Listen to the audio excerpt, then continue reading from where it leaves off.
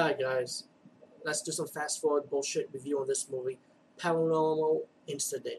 Paranormal Incident is another found footage style movie for us, another ghost movie to capitalize on paranormal activity and all this other found footage shit. There's a very few of them that are good, there's a whole bunch of them that are just bullshit.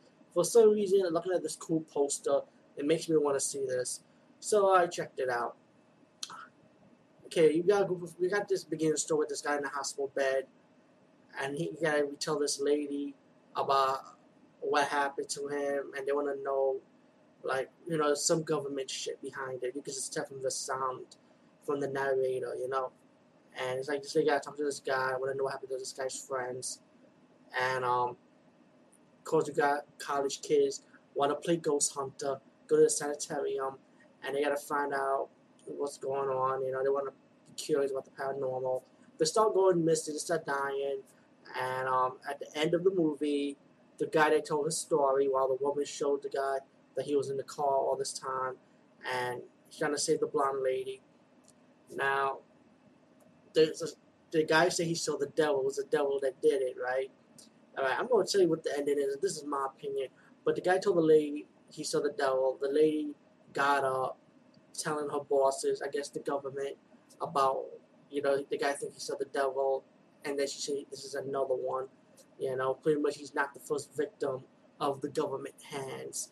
And this is what got me curious, because the orderlies, I guess bodyguards for the government, killed the guy in the hospital bed, telling his story. The whole scene in the hospital was a fake. It was a studio scene for the government. And the guy was smoking a cigarette. Probably his supervisor or the boss, telling the guy, the other government agent, burned the body. All right, let me tell you what the shit is. This is what my opinion the ending is. The guy ain't saw no fucking devil. There was no ghost, no spirit. This is what I think. I think the government had invisible warriors, invisible soldiers. Probably tested an experiment with an invisible serum, and they use these kids as like prey.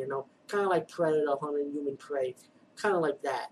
So I believe the ghost was really humans using an invisible formula, killing these people out. So probably could use it against the war on terrorism. Probably that's my guess.